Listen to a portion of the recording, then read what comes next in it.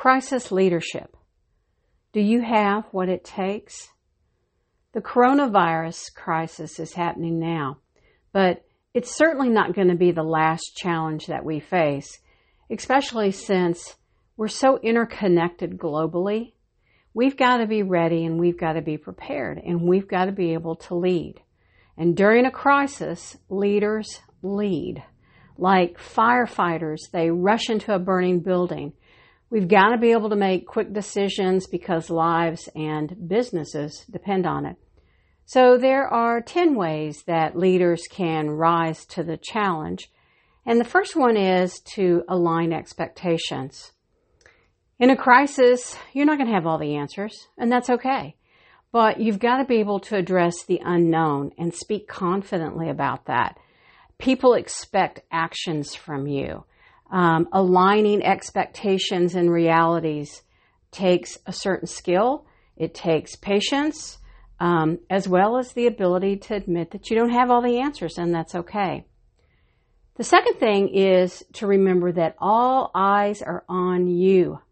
I think a lot of time leaders often forget that they're being watched. So what kind of example are you portraying? And as this situation grows and intensifies, people are going to look to leaders. They're going to look at what they say. They're going to look at their actions. They're going to watch body language. They're looking for guidance. It's kind of like when you experience turbulence on a flight. You look to see how the flight crew is reacting, and you're looking for those nonverbal cues. I can remember when I lived in Wichita Falls when the tornado went through back in the 70s. And I remember looking for my father, what kind of reaction did he have? And his first reaction was, it's just bad weather.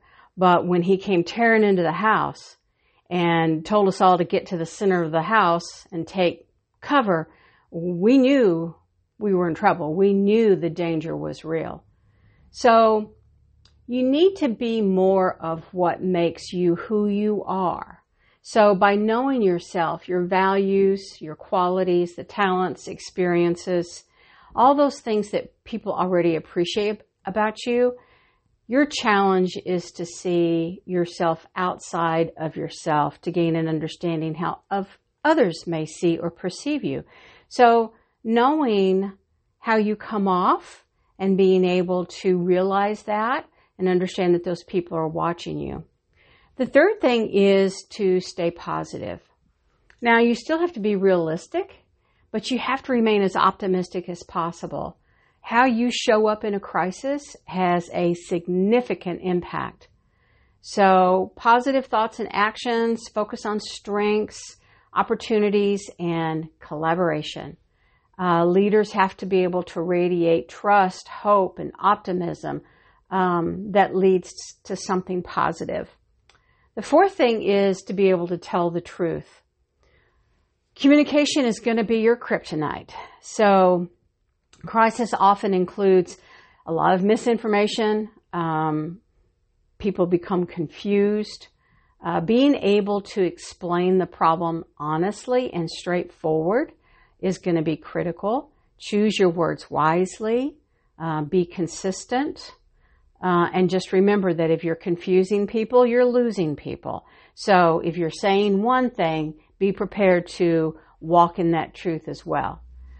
The fifth thing is to know what you stand for, which is kind of an interesting thing to think about. But, we talk a lot at the Chamber here about what is your purpose, your mission.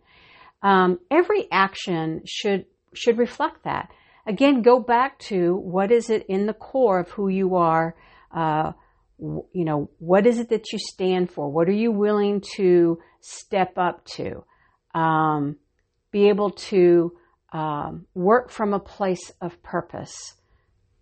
As a leader, you are that brand. So don't miss the opportunity to lead and build on that brand in a crisis. The sixth thing is to be able to demonstrate empathy. Not sympathy, but empathy. So you listen to understand. Show people that you care. recognize behaviors, respond to emotions, but remember, empathy is not about what you want. It's about what the other person needs, and your actions should benefit them, not you. The seventh thing is to be able to see the big picture. So leaders should be able to have this view of what the big picture is, to be able to visualize the potential impact long before others do. So in other words, knowing into the future what's going to happen, it's critical to be able to step back, observe, make sense of the situation. Okay? One of the hardest things to do in a crisis is to step back. Get out of managing the urgent problems and be able to look at down the road. What is it that you need to be focused on in 2 weeks, a month, 2 months, 3 months? The eighth thing is to be able to slow down and stay calm. Kind of goes with the old saying, keep calm and carry on. People need to feel that they're safe and secure. Absolutely take care of yourself mentally and physically. Crisis is fueled when composure is missing. So keep that in mind. The ninth thing is have a plan. There's a quote, the very essence of leadership is that you have to have vision. You can't blow an uncertain trumpet. So if you don't know where you're going, you'll never get there. Focus and discipline are going to be essential. Just knowing that there is a plan and you're ready to execute that plan and stick to the plan. And then the very last thing is just to simply lead. Leaders work from within themselves with the courage, the emotional intelligence and integrity to be able to navigate the crisis around them. Leaders are prepared. They don't panic. They care. They communicate. They're just ordinary people doing extraordinary things. They see the opportunity in a crisis to transform themselves and the world around them. So don't miss the opportunity to lead. Rise above this chaos and this crisis. The world needs you, your business needs you, and the people around you need you. So don't get sucked in.